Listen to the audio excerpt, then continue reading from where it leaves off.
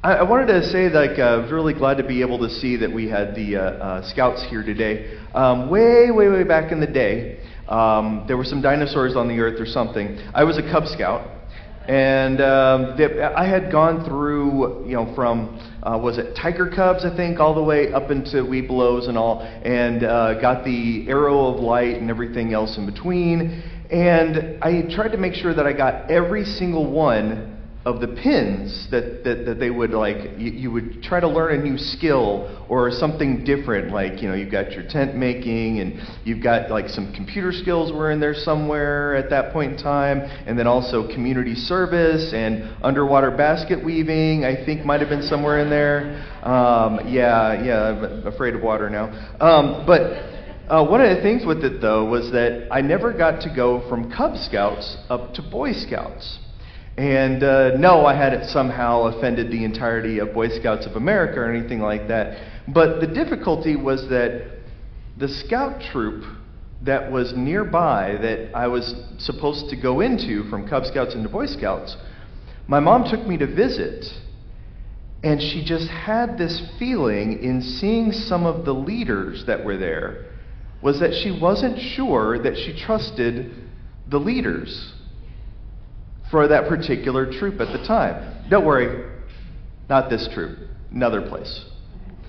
But one of the things that stood out to me is that I was spending so much time trying to make sure that I was the perfect Cub Scout. But my mom was actually looking to make sure that I would grow up into being a good person.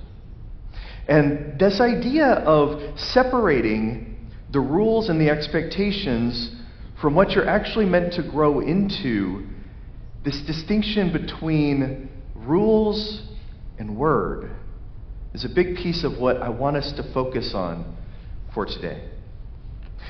See, a lot of times we can focus so much on trying to make sure that we have not only lived up to what might make us look good in the eyes of the law, but we haven't paused to ask whether we have actually changed as a person based on what God actually wants for us.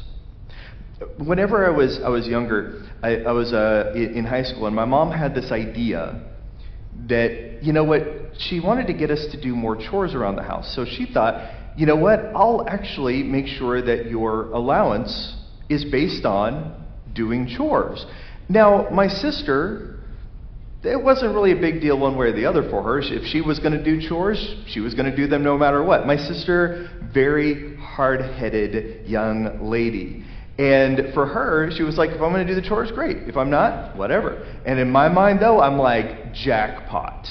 Oh, man. It was like, oh, I just noticed, I think you've got some dirty clothes. Do you need those washed for you today? Oh, well, let me make sure. Well, I think it took 4 loads to wash these instead of 3 loads. Let me make a note of that. I think that might be a few extra cents on that part. And the thing for me that was always hard, dishes. Hated dishes. We did not have a dish machine. I never say the term dishwasher because dishwasher was just what you referred to, whoever had to do the dishes that day. But dish machine, we never had one. And my obsessive compulsive disorder that I especially had when I was younger, still have little tendencies now, basically it took me forever because I was always like, did I wash everything perfectly? Did I get it just right? And the thing with it is that I would try to figure out how to make sure that I maximized what I got credit for in the chores without pausing to say, yeah, but wasn't the whole point just to make sure that I'm helping my family and being responsible? And instead, I was just making sure, yeah, but did I get enough money to buy the video game I wanted? In a lot of ways, we see this mentality with Abraham and Isaac. You see, Abraham had been promised this child, Isaac, and he knew that this is the child through which God was supposed to bless him. Now, Abraham had made a lot of poor choices in the chapters leading up to this.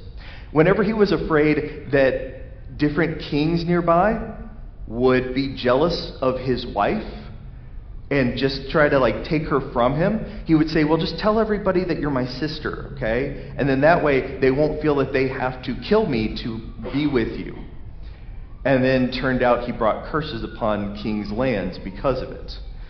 Or, yes, I'm supposed to have a child, but, I'm already, getting older. Apparently, back then, you could be in your 90s and still be having kids, so I don't know if that's true for our 97-year-olds as well, but, maybe the world's a little different these days.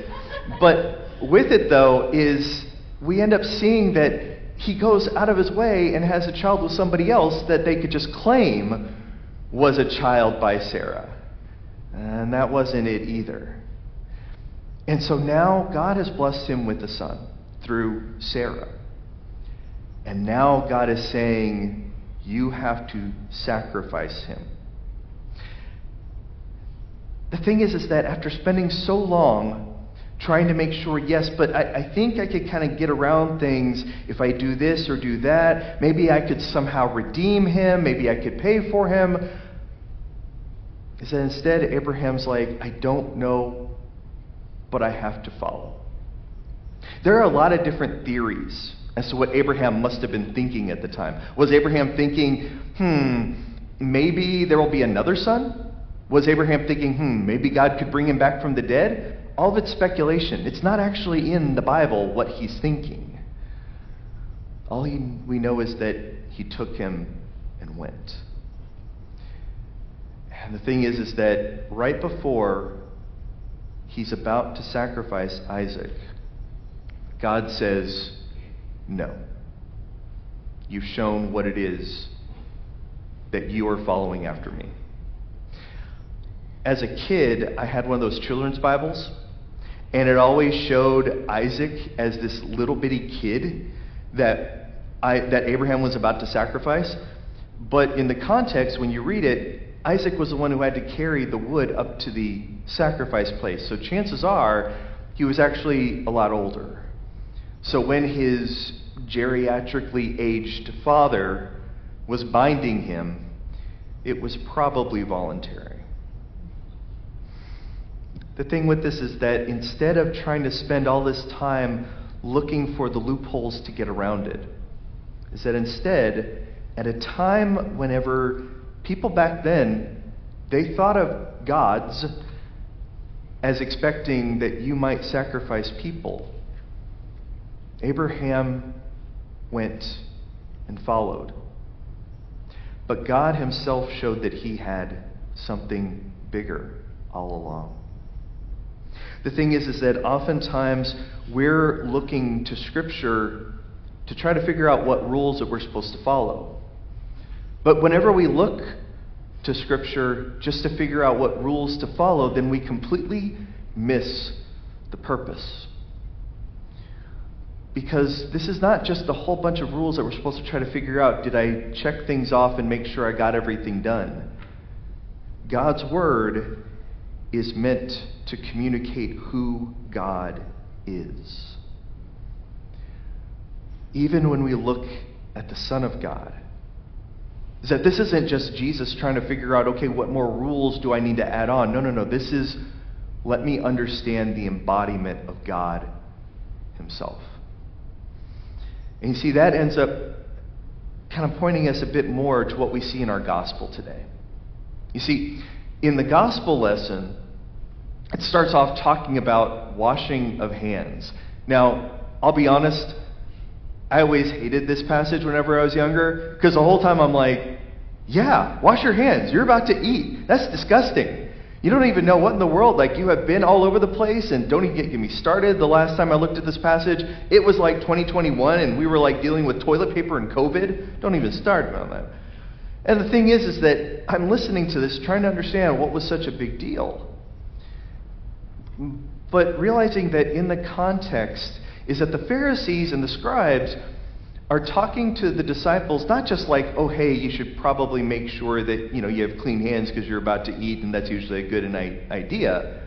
This is even, you were in the marketplace around all of those unclean people. You need to make sure you washed your hands ceremoniously because you don't want to take a chance that those impure people are somehow still on your hands. And what is Jesus focused? Jesus' focus is saying, look at yourselves. What is happening inside of you?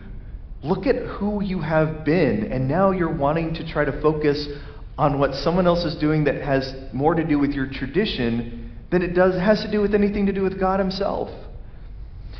Just to give a quick context, Corbin, okay? It's not a comic book superhero villain. What it is that Corbin was actually this phrase meant given to God. It was like a way of saying this here belongs to God, so nobody can do anything else with it.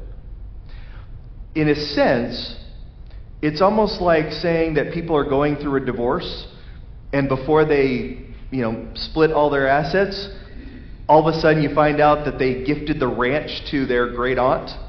And you're like, I'm sorry, we can't split it. It belongs to my aunt now. Sorry, too bad. It would be kind of a similar mentality with whatever they had. They didn't want to use their possessions to care for their parents. It could be dedicated to God. Granted, you could still redeem it. You could still pay to get that property back. You could still pay to get whatever that was back and still keep it for yourself. But it was dedicated. So therefore, you couldn't use whatever it was for your parents, even if they were older and even if they needed that. This was a practice that ended up showing who they were as people. And I think the question comes down to us as well. As Christians, do we oftentimes do the same? Are we spending so much time trying to make sure that we've checked off whatever laws make us feel good about ourselves, and we don't stop to actually ask, what's actually happening inside of us? How many times is it that someone would say, how do we know whether this was a person who had faith in Christ? And they might say, well, we know that they were baptized on such and such a day. Why couldn't a person just say, because they said they believed? Why is it that we might get so focused on whether we got through a certain ceremony instead of just saying, where was their faith? Or sometimes we might look at this season of Lent that we started on Ash Wednesday, and we might focus a lot on what did you give up for Lent? Oh, I gave up alcohol for Lent. Man, that's a tricky one. I gave up chocolate chip cookies for Lent. That was a hard one for me back in college, let me tell you what. All right? Or, you know what? Let me give up this, let me give up that. I was told by about 4 different people that, yes, I'm single, but I need to give up online dating. It's actually been a whole lot better than I could have hoped for, so I don't have a whole bunch of judgmental people up there telling me who I am. But instead of saying, what did I give up for Lent, have we paused to say, did we focus more on God and on prayer and on asking what God is trying to teach us every time we realize what we've given up? Or even beyond that, how many times do we talk about being willing to serve the world around us, but somehow we always draw a line that there's always those people, whatever those people may be in that context, that somehow fall outside of the line of, well, yes, I want to help other people, but they're in a different category. How often is it that we're spending our time looking to figure out which law we're following that we feel good about, but we're not willing to ask what's happening on the inside? Because God's Word isn't about trying to say, did I figure out which law that I need to follow today? God's Word is about knowing God. It's not about following laws. It's about following God. Who is God? And today, are you actually getting to know Him? See, that's the thing about the fulfillment of the law. is that fulfillment of the law is a reflection of God's presence, not a way to achieve it.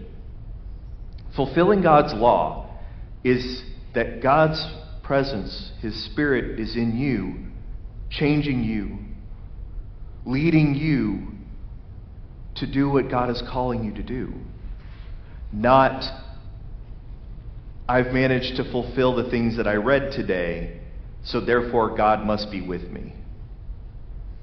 How often can we sit on a high horse and figure out how well we've told everybody else what they're expected to do, and yet have we paused long enough to ask, what is God doing in me? Have I actually seen love, joy, peace, patience, goodness, faithfulness, gentleness, self-control? I missed one. There's one other one in there. How does a person miss love? We oftentimes spend so much time looking at the words, but we're not asking what the Word is doing inside of us. And that's the thing about this time in this season of Lent. Have you been letting God reach your heart? So as we are hearing God's Word, I hope that this sermon and the ones beyond are not about, did I figure out something now that I'm supposed to do because I got lectured into it? But what I hope and pray is rather that God's Word has reached you to show you who God is, and that in knowing God and loving God, He changes you so that you want to follow Him because of who you are in Christ Jesus. May God change us today and always so that we follow Him rather than figuring out whether we have followed whatever laws we have put into our own lives just to make ourselves feel good. Thanks be to God.